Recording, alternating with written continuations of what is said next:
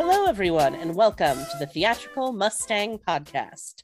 I'm your host, Woodzik, and my pronouns are they, them, theirs.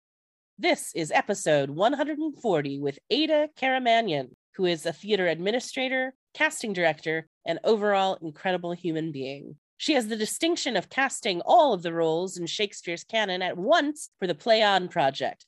We talk about her activism and work amplifying voices in the transgender and gender expansive community. And like with all complex conversations, it goes a bit longer than perhaps your average podcast. And there are some blips in the audio, but my producer and I felt it was essential to preserve the entire integrity of the interview. So we thank you for your patience as you weather those minor blips in the audio. The Theatrical Mustang Podcast features interviews with unbridled talent and cultural trailblazers across the country. This reboot is distributed by American Theater Magazine. Episodes 1 through 138 are archived at theatricalmustang.podbean.com. And now sit back and enjoy episode 140 with Ada Karamanyan.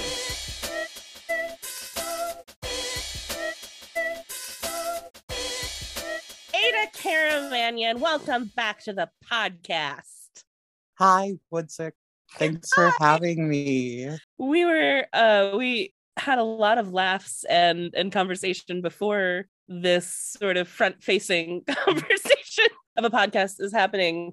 And we talked about how the last time we spoke on a podcast, it was a little over 6 years ago. It was December of 2015. It was right a couple months before I came out as non-binary. And I just want to dig back into that conversation about your dramaturgy, about that moment in time and what was about to come was kind of really fantastic. So do you mind repeating yourself a little bit? Sure.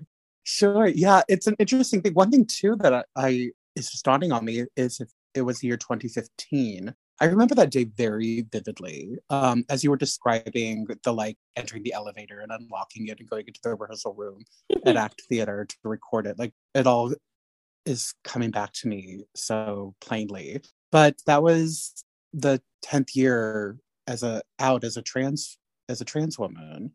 2015. So sometimes I like anniversaries. So something I'm just thinking about now. When we were talking earlier, I was mentioning how it's unique that was on the eve of what is, I think, in some circles called the trans tipping point. And we were 6 months away from Caitlyn Jenner sort of making a splash, for lack of a better term, in the media. It was right around the time that Laverne Cox was blowing up. She was on the cover of Time magazine and was on Orange is the New Black. And there were all these faces that were starting to appear and move the conversation forward. And we were talking about theater and how we exist in it as queer people, as a trans person.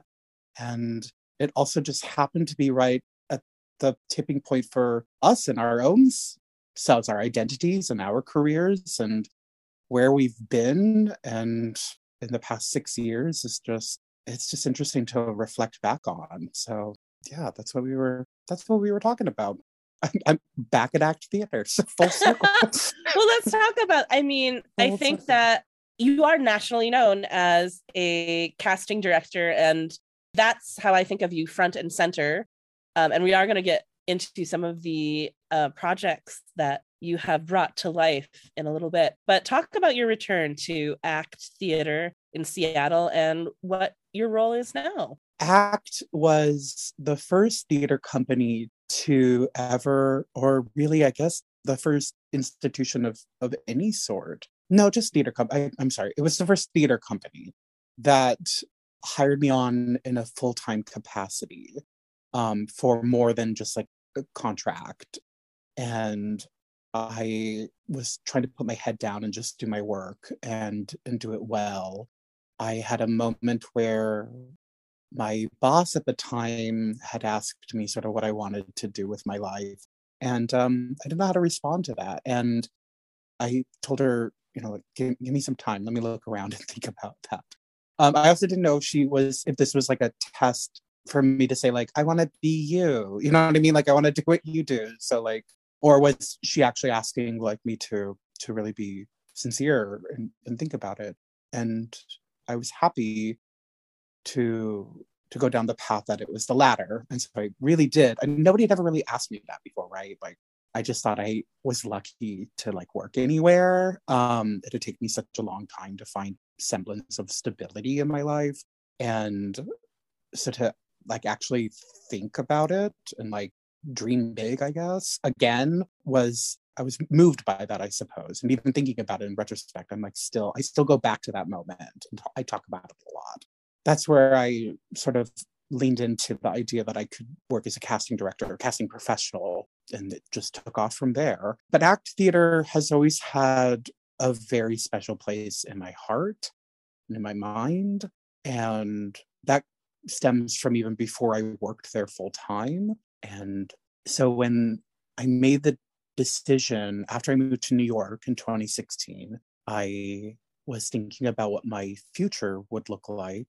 And I had already reached the conclusion that Seattle really was ultimately the place that was right for me to live in. The Pacific Northwest in general, I should say, made the most sense for me and my temperament and what I need to like have a balance in my personal life and my emotional health, my mental health. New York is a wonderful, wonderful city, and I recommend anyone who's interested to go give it a shot and learn as much as you can and meet as many people as you can and enjoy yourself. And if you love it, stay. And if you don't, it's always going to be there. And that was my own experience. And I thought, if I go back to Seattle, I know myself well enough to know that I'm going to want to continue working in the theater industry. It'll be challenging to do so as a freelancer, at least as a casting professional freelancer. And that if I were to return to an institution, it makes sense to go back to ACT, or at least like if the right opportunity presented itself to. So I was pretty vocal with folks there, like that I was interested and that I would be, if the right opportunity presented itself, I would be interested in throwing my hat back in the ring. And then sort of the perfect timing last year, an opportunity did as a way to sort of get myself back in the thick of it. And so I went for it. And I'm very honored and happy that they thought it was a good idea too. So I started back up in November. So your official title is Production and Artistic Office Manager. What does your day-to-day look like? Is it just something a little bit different every day? Kind of, yeah, actually. It's very project oriented. So I am juggling two worlds between production and artistic, as is indicative in my job title. It's sort of this, I'm going to use job titles that are frequently found in arts administration and performance arts administration, like a company manager. There's a lot of that kind of work that you would find a company manager doing that I do. So I'm dealing with a lot of contracts. I'm dealing with a lot of payroll, timesheets. I'm really sort of going through a crash course on union rules and how to make sure that people are paid what they're supposed to be paid based on the agreements that they sign, communications with the unions and dispatch and all that sort of fun stuff. The job was one thing when it started, and because of the nature of how the industry and ACT by association is continually shifting with the changes in the pandemic, my job is sort of shifting and being refocused all the time as a result of that. But the foundational things that I do are sort of a hybrid of office manager. So there's a lot of just like clerical work that I do, and company manager. There's work in as far as artist relations that I am juggling. So I'm sort of managing this group at ACT Theater called the Core Company, which are a carefully selected group of 20 affiliate artists. It started back in 2016, and for a series of seasons thereafter, the artistic director of ACT Theater, John Langs, had brought on a group of artists to work for the current season at the time, on stage and off stage, and in various sort of like artistic ambassador roles / actors. And then in one case, he brought on Yusuf El Gundi, who's a playwright, and worked on a play of his. And a lot of people in it are exploring other things like directing and playwriting. A lot of people came in as actor number one and now are sort of branching off and exploring, becoming more multifaceted or multidisciplinary. And so anyway, that is a big part of what I do too, is sort of the logistics and managing of the projects that they're involved in, the various meetings that we have. There are several committees that have formed, like a curation committee. There is an artistic ethics committee group of folks that formed from the core company. So I'm reading scripts a lot as well and participating in the curation process for the upcoming season. That's been part of my work. I feel like I could prattle on and as needed. etc. Just a very silly question to make me smile. Have you enjoyed any baked goods made by Nick Farwell recently? No, but I have enjoyed some bitters, and that is not because Nick Farwell has decided not to make anything and share it. It is that it is a strictly COVID related matter where things like making baked goods, like for birthdays, we don't like get a cake for everyone like we normally would. We're being so cautious and thoughtful about it that was one of the things that when I first started had already been nixed. So I have not yet, that's the operative word, yet. And I look forward to the day that I will, but he was so lovely. He makes bitters. He makes lots of things, but he makes bitters. And for my birthday, he gave me a little bottle of homemade bitters that I'm going to mix with some fizzy water and enjoy one of these days. I love it. I miss Seattle. Come back. Okay. Great. I will at least visit. I want to talk about the space between, right? These two podcasts, and you have just been incredibly prolific in all that you've done. Can we start with Play On? We were talking about that a little bit, casting the witches in, I guess My House Is Not a Theater, so I can say Macbeth. And that has intersections with the piece on Drag Race alums that I wrote for American Theater. I got to talk to Peppermint for just a short bit of our interview about playing one of the witches. So I think that you have the distinction of being the first, if not the only, casting director to cast all of Shakespeare's plays at once. I was having a hard time fact checking that, but can you talk about how that project came to you and how you went about that massive artistic achievement? It's sort of bewildering to me to think of it like that. Like, I refuse to believe that there was, in the past 500 years, somebody who sat down and was like, we're going to do all these plays in the course of 35 days, and I'm going to cast every single one of them in the course of 2.5 months.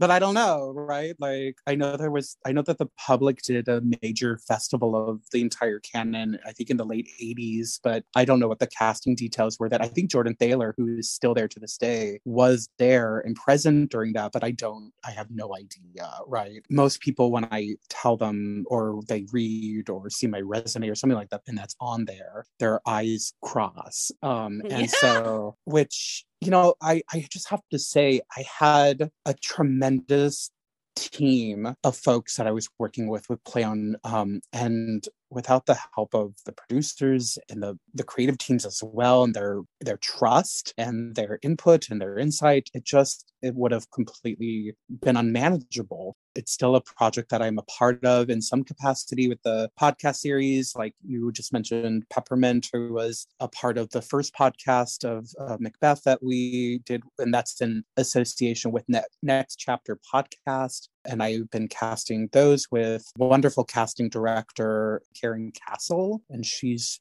just exquisite. And when I cast the festival, which was in collaboration with Oregon Shakespeare Festival, where the project first sort of got its roots and was a major part in the early readings out loud throughout the translation process of these plays, they were part of this festival, as well as Classic Stage Company in New York. And that's where the readings were held, the public readings were held. So I was brought on by recommendation of one of my dear friends and the first casting professional that I met when I moved to New York. Her name is Rebecca Feldman. She was a casting associate at the Public Theater for about 8 years, and she's just a wonderful human. And she really helped me navigate some early moments in my career out there and forming my career out there. And then we had the great pleasure of working together on a number of projects with Baltimore Center Stage in Stephanie Ibarra's first season there, which was also a joy. But anyway, she had recommended me for this project, and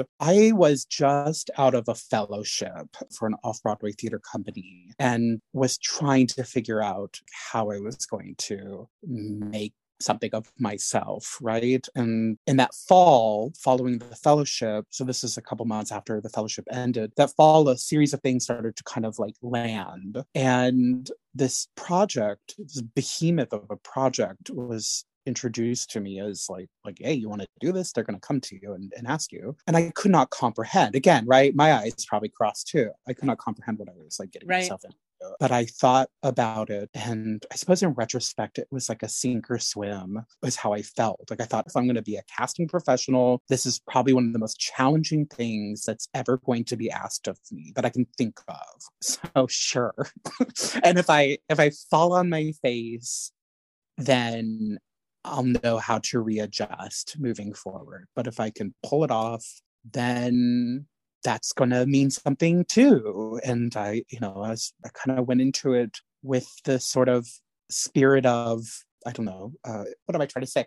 I was up for the challenge. I felt really up for it and really confident that I was in a good, safe space to do this and to do it with confidence and see what happened. And I was very transparent with them too. I went into the first conversation before I signed a contract and was like, I just finished a fellowship. You know what I mean? Like, you're asking me to do this gigantic thing in a city full of casting professionals who have been here for decades, who know this city inside and out. I just finished a fellowship. And they were totally, totally down. You know, my philosophy around casting and my outlook and my interest in highlighting the communities that I am passionate about fighting for opportunities for, like, it was all aligned. And here we are now, several years later, and it was a success. So there's some thoughts on it for you.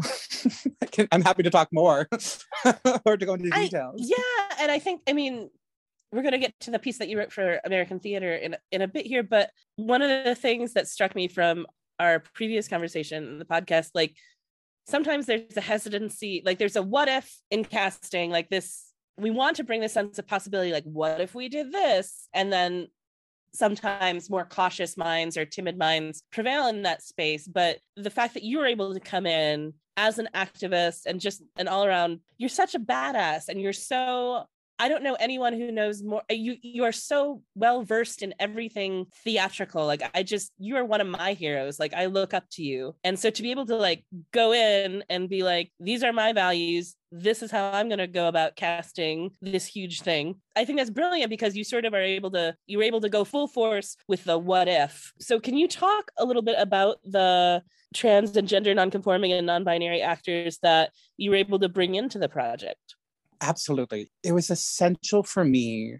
We're dealing with text that has existed for 500 years. And to this day, it is still a challenge for these plays to be produced through a casting process where the conversation around intentionality is key, and the exploration of how these individuals can exist on stage, not governed by white bodies and voices, is still so hard to see materialized. And that's like not cool. It's not cool, yeah. Like, right. It's obnoxious. I don't know how else to put it. Like, I'm at a point now where it's like my my patience runneth over with a lot of this stuff. Like, that's where I'm at now in 2022, where it's like, I am so beyond, let's like really like hash out why trans people should play trans characters. Like, right. they just fucking could, okay? Shut up and do it. That's why. Because I said so much. Okay. I love it. That's right, Matt. Anyway, and so there's no excuse that transgender nonconforming and non-binary people should not be involved in a festival where we're casting 150 goddamn people. That's why. So that's one.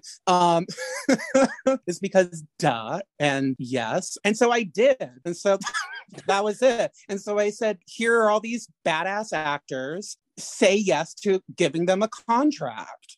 And they said yes. So, their talents speak for themselves. I don't have to sell it. You know what I mean? I didn't have to say anything beyond like, yes, this is a competent, solid actor who's going to play Puck for the 10 billionth time, right? Like, so I don't, that might be sloppy. Like, I don't think I'm going to win any favors with any artistic directors listening who want to have the nuanced conversation. But I'm at the point now where like, it just needs to be done. I just appreciate that so much, because I think that in what you just said, you're able to articulate something that there is this impatience, and it goes beyond impatience. With me, sometimes there's a frustration, there's an anger, there's a mistrust sometimes of theatrical institutions as a whole, that I think sometimes that pure anger or frustration or impatience gets contained a lot to, for lack of a better word, affinity spaces for TGNC performers and theater artists, because there's that fear of like, oh, I don't want to step out of line too much. Yes, like there is rage within me about transphobia in this industry, or being told to be patient, or being told I need to have more experience. And so I just think it's a beautiful thing that you were able to share that. I'm the manager of this project. I'm casting it. I said so. These are the people. We're doing it great. Like there's such simplicity in that. And I just really appreciate you laying it out like that.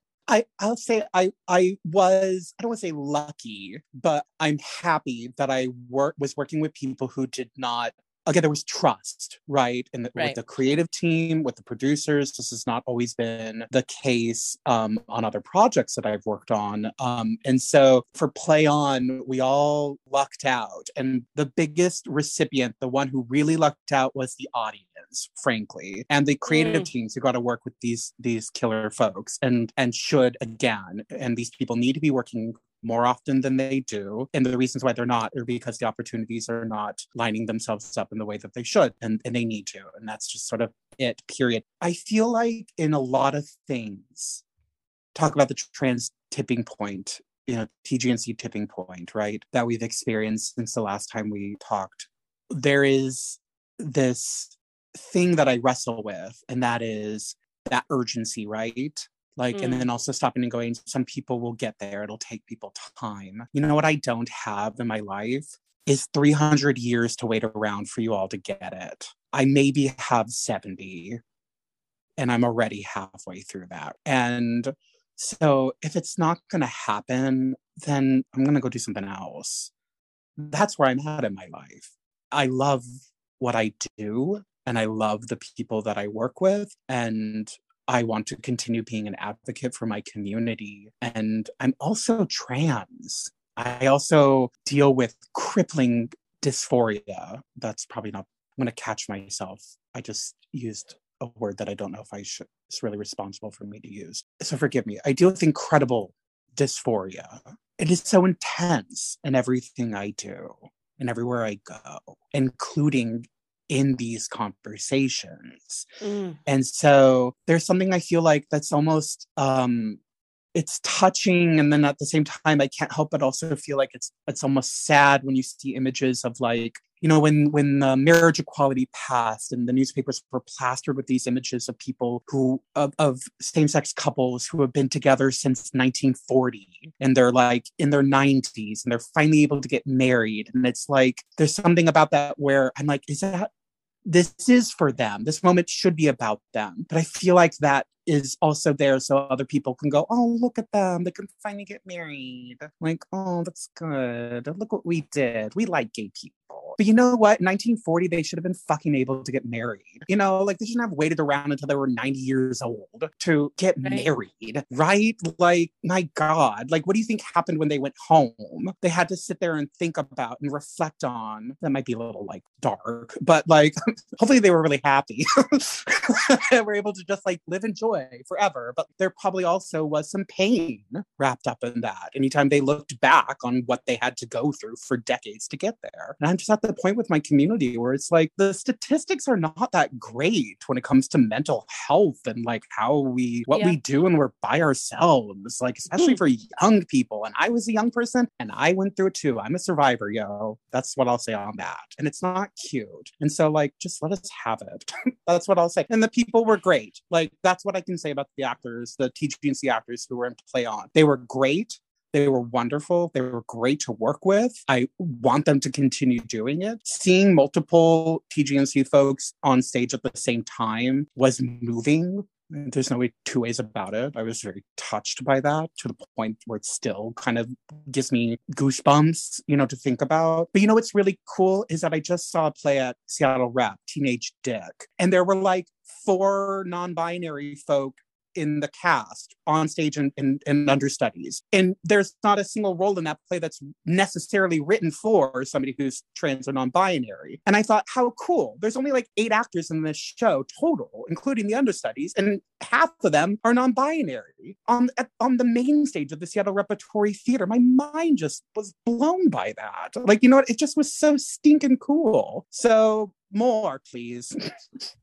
More, please. Yes, the title of your memoir. It was a rant if I've ever had one. No, and I think it's the well-deserved rant. I think what I love about this, I think this transitions well into talking about Trans Lab, because I think there's, in terms of, what I see in the industry and the landscape, yes, more, please. More needs to be done, like what happened with Play On, and imbuing you with that power, right? You just, prong one is bringing more TGNC artists into more, for lack of a better word, traditional classical theater spaces. Another part of it is creating affinity spaces where that amplifies the great work they're already doing, that maybe doesn't necessarily have the parameters or limits of what classical or traditional theater spaces have. And so can you talk about your work with Trans Lab and how that came to be, and just maybe some of your highlights from your time on that project? I can. My introduction to Trans Lab was an invitation from MJ Kaufman and Kit Yan, to the co-founders of it. They co-founded it with Cece Suazo, and the two of them had reached out and asked me if I was interested in joining their first year cohort. They were already in the midst of meetings. They had a couple already, and they had invited me to come in as a guest speaker and talk about my experience as a casting professional. And I was in the middle of my fellowship and having a tough time in my fellowship. And so then to go and talk to other TGNC folks and try to be like, yeah, here's all this great stuff happening, when at the time my mind was cloudy. Like, I didn't know if I wanted to keep doing this anymore. I felt like, oh God, I have to like put on this face. It's like, keep it up. The industry is great and totally ready for you. And the whole time I was in that meeting, I was scared, and I was scared about saying the wrong thing. I was like, oh God, I'm going to say something, and these people are going to be like, why is she representing us? You know what I mean? Like, it was terrifying. And this is another thing, that when I moved to New York in November 2016, I didn't have many, if any, close friends who were also trans or non-binary or gender non-conforming. Well, I take that back. Transitioning in the sense that I was medically transitioning, perhaps, I guess is one way of putting it. And so I did have non-binary friends. I believe you were one of them. I'm trying to remember the timeline, if you'll indulge me for a second. Absolutely. Of when you came out to me. And I think it was by the point I moved to New York. Yes, it totally was. What am I talking about? I'm sorry. Yeah, I'm like, it all just like hit me like a ton of bricks. Duh. Okay, moving on. Sorry, what's it? Oh, all is well, my dear. All is well. So one friend and going into this community of folks. And one of the things I had never really realized that I had done was shied away from having connections with other TGNC folks. I had never really clocked how much energy I put toward assimilation. And then moving to New York and wanting community so bad, and having the first community that really opened itself up to me be folks like me. I didn't know how to navigate that. And then on top of it, I'm dealing with this pressure that there are no other, at the time, nobody seemed to be aware of any other casting professional in the city of New York who identified as trans or non-binary, gender non-conforming. That very quickly changed. Thank goodness. There were others throughout the country who were working, and then some of them moved to New York, like my dear friend Charlie. And there was just this intense pressure on my shoulders. So anyway, shortly thereafter, they were like, hey, we need a new cohort. I mean, we need a new facilitator for the cohort for the second half of the year. Would you like to be that facilitator? And I almost instantly knew I was going to say yes. Like, what a cool opportunity. Like, what a great, I just finished a fellowship program. I know what I liked about it and I know what I didn't like about it and would do differently for myself as the fellow, and also what I would have hoped my instructors would have done differently. And so I feel like this is as good of an opportunity as any to sort of try to make peace with that experience and bring about as much of a positive experience for others. And one of the first things that I caught on to was that almost every meeting, especially with the second year cohort, almost every meeting there was some mention by somebody in the room, sometimes even me. We'd just have a collective moment where we sighed or we let out a deep breath and just acknowledged the room and this somewhat rare opportunity to not be the only one or one of two who understands in some capacity what it's like to walk through life as we do, but to have the entire room be people. It just is nothing else like that. I mean, I'm sort of experiencing that right now, right? Like, I don't talk this comfortably with other people. That is unique and special, and the whole experience. On top of it, there's a goal, right? Like, we're not just there to be like, phew. Also, there's this other thing that we're doing that is we're pulling from our own experiences that have been created by these institutions like the Public Theater or WP were two companies that have supported TransLab by giving us space and access to printing materials, access to rehearsal rooms when we did presentations. Like, WP and the Public were immensely helpful throughout this process. And then later, Rattlestick was also tremendously helpful, partnering with us and providing us space and resources as well. And our program was devised from pre-existing programs that exist for playwrights and directors who are developing work, including the company that I was a fellow at has an apprenticeship, a fellowship program for playwrights and directors. So that was interesting in some ways. We have this system that was created by people,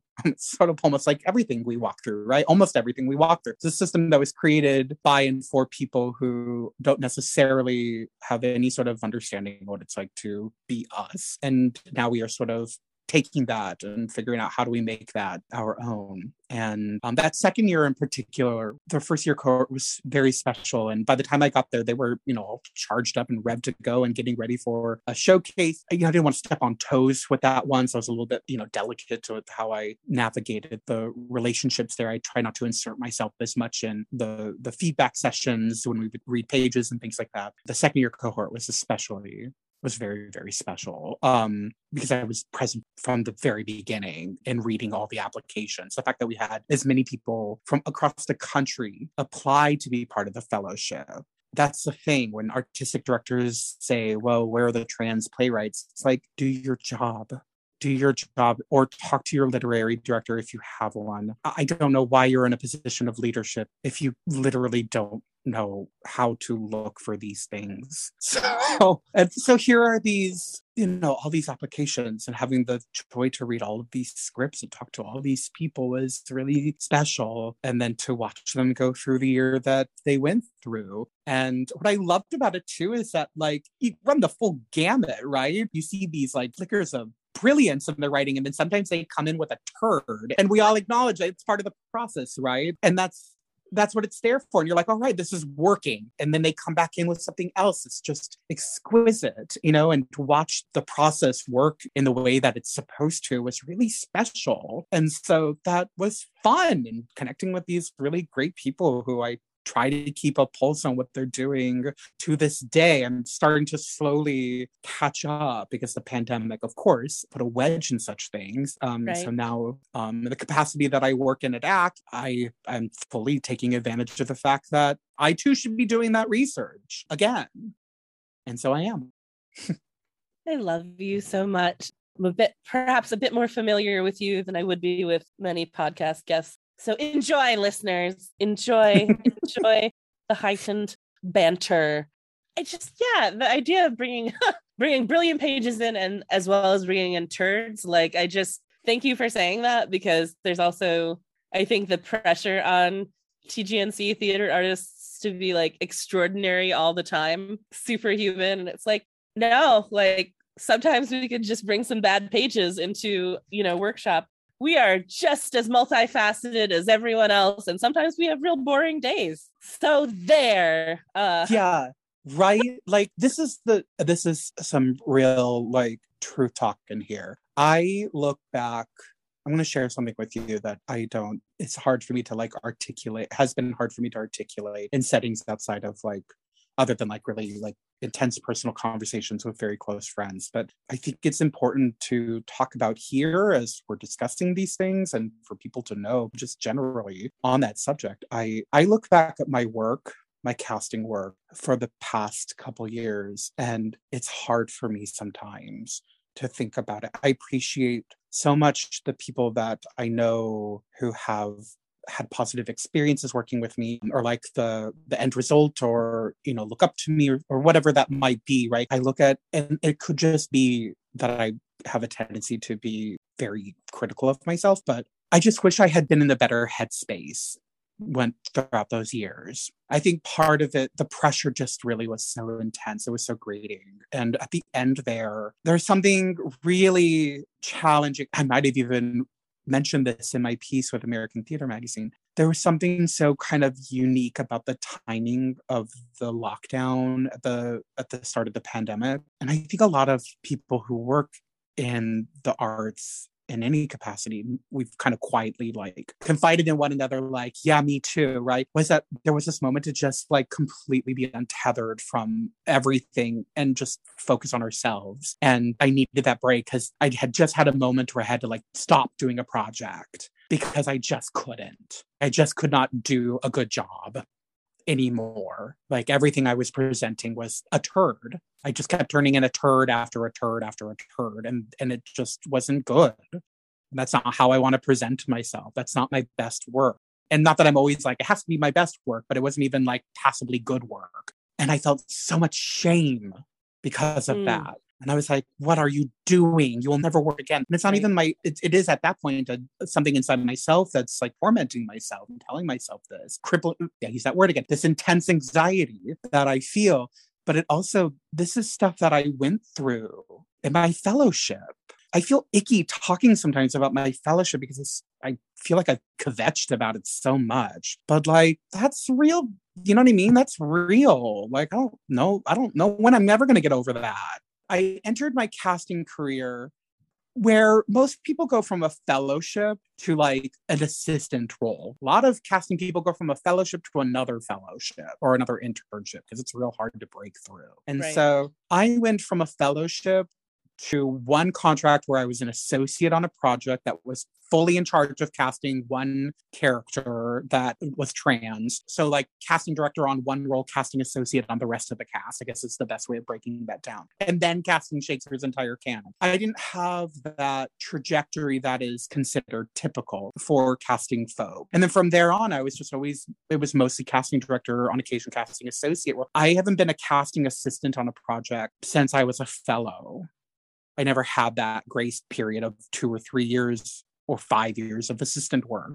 And then you might roll up to an associate. That was what I was told was realistic when I was a fellow, to anticipate that. And it just never materialized. And so on top of it, that's what I meant earlier when I said that I was like really transparent with the Play On folks. Right. I hadn't had that. I hadn't gone through that. I'm sure many casting directors would have looked at that and thought, what are they thinking?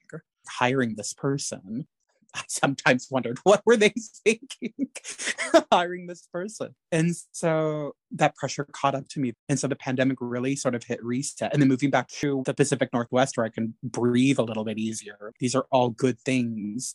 So there's that. There's that. Well, yeah. And I'm nodding a lot to a lot of what you're saying because I'm very hard on myself and self-critical as well. There is this, I think there is this deeply rooted fear sometimes that I have felt, and other TGNC theater artists have confided in me that they have felt, that if I screw this up, I might be ruining it for an entire community of people. If I happen to be the first non-binary actor, director, etc., that this company, this project, whatever, is quote unquote taking a chance on, and I provide something, anything less than pure excellence the entire time, might I be screwing it up for anyone who comes after me, who's in my community? And I think that's just, it's an unrealistic expectation that sometimes we can put on ourselves, but I think it's important to acknowledge it, that it exists, right? Mm-hmm. For some. It does for some. No, you're absolutely right. That was definitely woven into my experience as well, which has, again, sort of helped me get to this point where I'm at now, where I just have to insist on being me first, and whatever that means. Sometimes I think, I question myself, like, would I move back to New York, and would I try and kind of like immerse myself again in that world, and knowing what I know now, knowing what I know about myself now, and like how to maybe better keep my temperament at bay so that it would ideally produce better work. I stop and I think about that, and then I just have this sort of resounding where I'm like, that's not going to change on that end necessarily. And again, I only have so much to live for. I only have so much life left to live. So what do I really want to do with that? You know what I want to do? I want to live wherever the hell I want to live, because I like living there, because it's pretty, or because the air is cleaner, or because there's mountains, or I can ride a ferry boat to Vashon Island, or whatever that is. And that I could always go anywhere too. Like I might go live in Joshua Tree for a couple years. It's cool down there. I feel like I'm on Mars when I'm in Joshua Tree. I'm gonna go live in San Francisco for a couple years because I like those places, and because I'm happy when I'm wandering through the Castro. I'm happy when I'm like in the middle of Joshua Tree, or in a swimming pool for 12 hours in a day. This industry will continue to churn. New York will continue to be there. These opportunities will exist, and I can probably find a way to like make that happen in some capacity. But do I really want to? Is it that important at the end of the day? And that's stuff that I think about a lot, because as you were just talking about the community too, I think it comes back to that a lot of times, where I go, well, I also think that there is something about being an activist and not giving up, constantly showing up to the front lines. And I don't want to let my peers down. Not that I feel like they're pressuring me in any sort of way. I don't think I have that kind of power, but I don't know. Can I also just mention, like, I just used the word power, that's something that's been on my brain a lot too, is power. I keep thinking that there are all these, not to get too deep into politics, I'm starting to think that we have so much power. We are really powerful as a community. Like, look at how nervous we're making people. They're passing laws like every day to try and make it so that we're not as influential. Talk about the tipping point. I think one of the reasons why a lot of what's happened is because it's like a snowball effect. None of this is new, really. Like as far as like the universe is, the cosmos is concerned, none of this is new. But people are now aware of it. And more people are realizing that it is a part of themselves. And therefore, more and more people are realizing that it's a part of their communities by association, in their workplaces, everywhere they look, their neighbors, maybe their partner, maybe their children. There's so much power that we actually have. What can we do with that power? That's something interesting that I think about sometimes. They want us to think that we don't. At the end of the day, I feel like there's this like, you're powerless. I always hear about how we're less than 1% or whatever bullshit. Then why are you so nervous? What are you nervous about? What? Yes. Anyway. Yes and yes. Yes and yes and yes and yes. I'm going to answer every question with some deep philosophical random thought that has no end to it. That's what's happening now. I think that's what podcasts should be. We need more nonlinear answers on podcasts. That's going to be my platform for 2022. Can we talk about the piece that you wrote for American Theater, Unicorn at a Soup Factory? At a soup factory or in a soup factory? In a soup factory. In a soup factory. At the soup factory. Can you talk about the process of writing the piece and what the reaction was to it? American Theater Magazine reached out to me because they were highlighting transgender, non-conforming, non-binary artists in the theater industry for their December 2020 issue. Yes. So at the end of summer that year or so, they reached out and asked if I'd be interested in talking about the experience of being a trans person and a casting director, and amplifying and highlighting trans and non-binary, gender non-conforming theater artists, and the process of casting, what people should know as they proceed to be more inclusive and thoughtful about creating spaces and providing opportunities for our community. And my initial thought was like, oh gosh, I don't think that analytically. Like, I don't know how to like do that, like the bullet point essay, you know what I mean? Like the persuasive essay. Top 10 things you should know. Yeah, exactly. And I said that and they were like, oh, no, you don't have to do that. Whatever is unique to you. So they were so helpful in like allowing me to be like, this is what I can do. What I need is a big lump of clay and I'm just going to hack at it and it's going to be whatever it is at the end of the day. Sort of like my answers to this interview. And that's art. And they were so helpful in sort of navigating me through this, what inevitably ended up being, as is so much what I do, deeply personal, deeply emotional, deeply cathartic process of writing out all of my feelings and thoughts on this matter and my own personal journey, and like what I've learned and what I can bring. All I can bring to a lot of these conversations, right, is like authenticity, I suppose, you know, like in my casting work, like, well, I'm a trans person. There's the part of me that is a trans person and can speak to that. And there's the part of me that has done my research, which I think really anyone can do that research, and how to engage with TGNC folks, which in many ways is not very different than how you should and will and should engage with, or could, excuse me, should, would, and could engage with anyone, right? But there, of course, you want to be cognizant of insensitive where and when needed. But again, like, you would also be cognizant, you should be sensitive and thoughtful about how you communicate with anyone. This piece became very personal for me. It was the first time I really thought I really had an opportunity to write out everything that I thought I had learned from my experience and would be helpful for people to be. I wanted people to be like aware of things that they might not otherwise be aware of. And the only way I could do that, I didn't want to speak for anyone else, right? So I thought, okay, just speak for myself here and talk about other experiences, but only as I interpreted it through observation. I didn't want to like change the narrative so that I was again speaking for somebody, like. And so that's what I set out to do. And I think and hope at the end that I did. And it was a very positive experience. I look back at that and I am so happy that I had been asked to do that. It's been challenging for me to do others since. I've had other opportunities to write, and it's been way harder. And I can't quite put my finger on why, but it just has. So that was, I guess, just a good moment, good timing. Yeah. And two pieces that I want to highlight that really stood out for me in the piece where you use this comparison of, you know, someone asking for an Audra McDonald type and breaking down, what does that mean? That you're an incredible singer, that you're very, you know, very swift with contemporary texts. I've not seen someone else break it down so succinctly in terms of you can't just treat the trans, non-binary, and gender non-conforming community of theater artists as monolith. I need one for this project.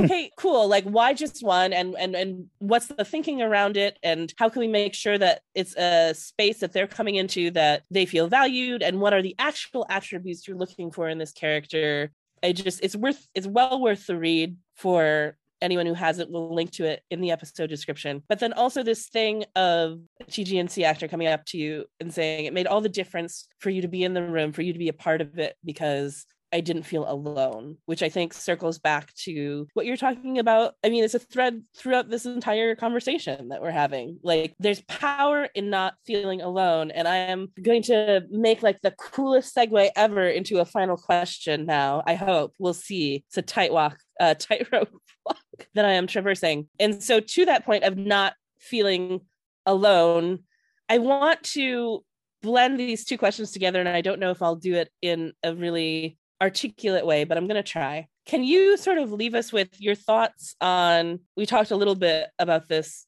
before, about a being considered perhaps a trans elder, of being openly trans, for over half your life. Like, that's amazing. And I hope that society continues to realize the power that we have and become more and more welcoming. And then the other part of that is this kernel of an idea that I was talking about earlier about looking at works that we've seen, creative works like The Matrix is the entry point that I use, where, okay, cool. So now we know that this huge this piece that impacted so many people culturally, how do we view that in the context of the Wachowski sisters coming out as trans? How do we view Hedwig and the Angry Inch with Stephen Trask coming out as non-binary? How do we look at the body of Harvey Fierstein's work with him exploring things about his gender in his latest memoir, and to sort of encapsulate what we were talking about a little bit before, was this, gosh, our arms are wide and welcome for this community to become even larger. And that was a nonlinear question, and maybe you'll have like a 2-word answer or something. We'll see. Can you just respond to that a bit? Yeah, I can. I mean, I'll go back to the beginning of the beginning of your questions, and on the subject of the piece, if I may. Yes, please. To start with, my talking about how the matter of type, I sort of loathe the concept of type. And I think it's Me too. I mean, I do. And I know it's one of those terms that it still on occasion will sneak out of me. And I feel like I don't know how else to put it, but like at times I'll say it and I catch myself as if I misgendered something. Like, I don't know how else to put it. Or I'm like, oh God, you know what I mean? Like, yep. I'm so sorry. I just said type. And so I correct myself.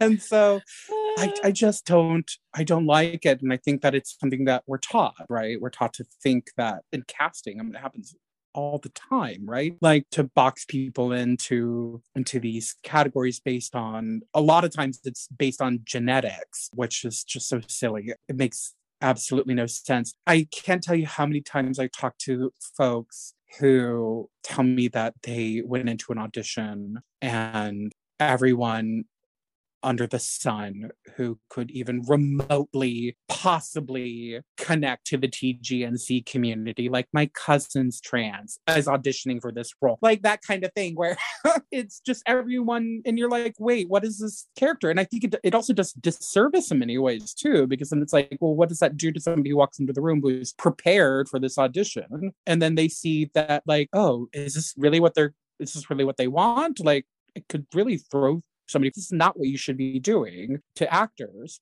when they walk into a waiting room, is making them go, oh my God, what am I actually auditioning for?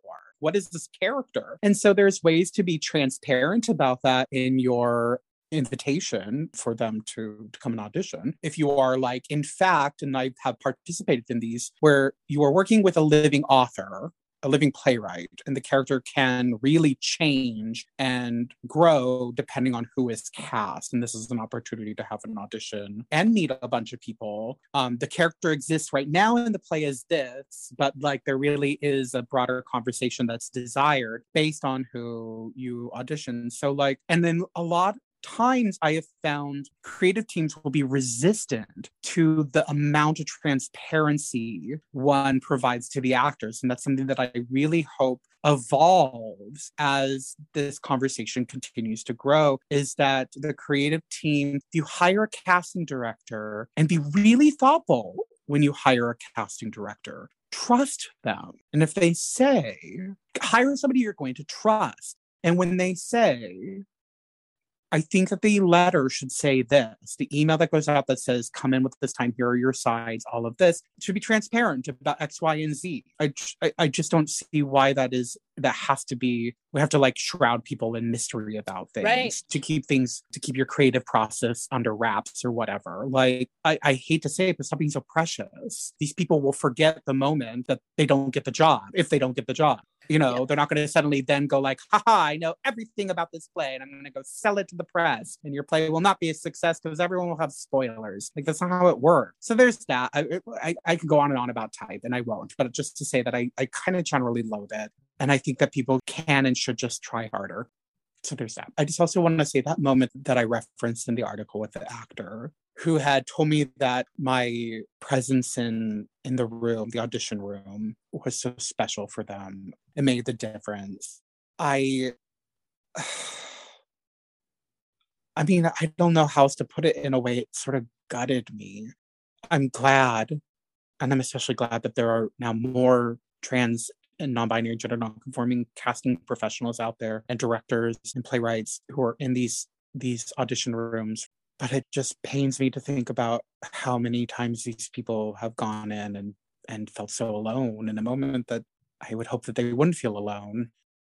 I will say that a lot of actors that I've had the pleasure of having come in for audition, it's just so wonderful to see the little glow ups that are happening right now with actors who are getting the work that they're getting. I do have hope. I don't mean to sound so pessimistic all the time. And I do have hope, and I'm seeing a lot of wonderful things happen, and it just makes me so happy. So then to kind of segue into the question, the more like direct questions that you asked, I started transitioning in 2005. If I look back at how I navigated the spaces I was in up until 2005, for about 2 years prior to, I would say that the transition was very natural. I didn't have to change much of what I did. But I then suddenly had this there was a textbook example that existed that was easy to find, that existed about trans people, that I suddenly thought, oh, I guess that's what I have to do. And medically transitioning, to be very specific, what I thought I had to do. Otherwise, what am I if I don't do that? So I had a plan to go to Thailand and have gender affirming surgery, and started saving up money for it. Wow. There's all of this stuff that eventually I had this awareness, oh wait, do I want to do that, or do I think I have to? And when it dawned on me that I was just thinking I had to, that it wasn't natural, I was like, oh, then I changed my plans again.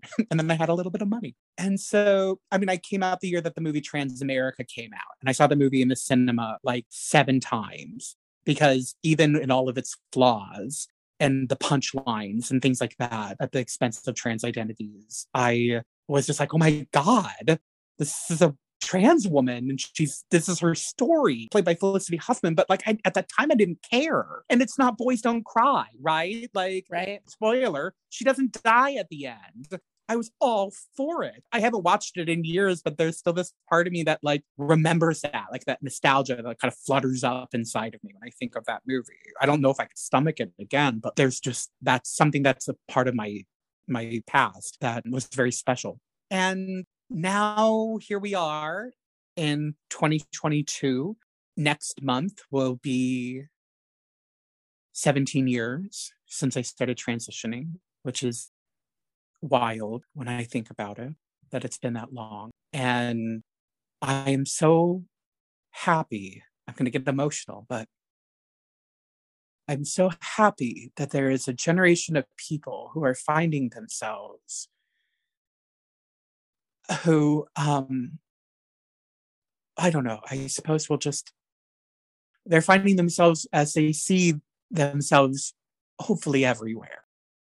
And coexisting everywhere, and see allies. And I remember after I moved to Seattle, which was right before I started transitioning. I moved to Seattle, and a month later I started transitioning. And I asked the community, the acting community, I said something I just started asking around, are there any trans actors out here? And people were so lovely, but they were like, no, not that we know of, at least. And so it feels like every city that I moved to, there's this moment of shit, there's someone else who's doing this. And so it's just nice to, I guess, now start to slowly move into this place in my life where I am trans elder of sorts, where my existence when I first started transitioning was, the society was very different, and how it talked about matters that pertain to trans people politically, socially, how I interacted with people, what it was like to look for jobs or community. Or again, it wasn't until I moved to New York that it really dawned on me how much I had spent time trying to assimilate. Well, and as I just said, it's because I looked around and I asked, where are these people? And was met with blank stares. And the only example I had of trans people to look up to were these people where the most coveted were those who lived stealth and were considered passable. And I looked at my shoulders, my linebacker shoulders, and I thought, It'll never do that. My 5 o'clock shadow that I could never afford the makeup to cover it because I couldn't get a job. I'd feel the air get sucked out of the room trying to get a job at QFC, because I walked in. I'm now on this other side of things, and I'm watching people come out, and yes, it's really hard right now. Really hard right now. And it's terrible and terrifying sometimes to live, to just be trans, to be gender nonconforming right now. But I see more people, and I hope that they see each other, and I hope that they know and reach out to those people. And I hope that they reach out to me. If they see me, I hope that they clock me and that they speak to me, and that we can do whatever we are meant to do to help each other through, even if it's just seeing me, even if it's just having me be on the other side of the table, like whatever that is, that means something to me. And I hope I can always do that. As long as I live, I hope I can always do that. So as I see other people in context to like celebrities and these high profile figures, Elliot Page, for God's sakes, all these like cool, badass people who are making art, and they're making art as trans people, as non-binary people, as gender non-conforming people, as queer people, as pansexual people, bisexual people. I mean, I'm also a queer person. I haven't even talked about that. Like on top of it all, like I am all over the umbrella, right? And so I sometimes say I'm trans and queer as fuck, to the point that like you could see me from space. I'm so fucking trans and queer. Like, and so what can I say? Welcome. And I'm excited to see what that means as far as what they create. Because then it's like, oh, if we're talking about someone like Stephen Trask is non-binary, everything Stephen Trask has ever done has been of the creation of a non-binary person. Every single thing they've ever done. And that's fucking cool. And now I'm excited to see what else they'll do beyond that. And I hope for great things, whatever that is, even if it's nothing, even if it's just living comfortably and, I don't know, having a dog or making good casseroles or none of that or all of that. I just want us to live and be happy and have community. And I really want to be able to do so in a world that gives us some grace and gives us a space to live and trusts us. Just trust us. We know who we are. That's what I have to say about that. I'm the one getting emotional now. There are no words other than thanks, and I love you, Ada. Thank you for this incredible conversation. And just thank you for being you. And here's to us all being happy and safe and trusted and imbued with grace, huh? Thank you, Wodzik. I love you so much. And I'm so grateful to know you. Thank you for having me here and for trusting me with this space to talk about myself and where I'm at right now in my life and how I feel about things. Thank you for listening to the Theatrical Mustang Podcast. I'm your host and producer, Wodzik. This podcast is co-produced and engineered by Ray Catherine Morgan and distributed by American Theater Magazine. If you like what you heard, please like, share, and subscribe to the podcast. Tune in each month for new interviews with artists and cultural trailblazers.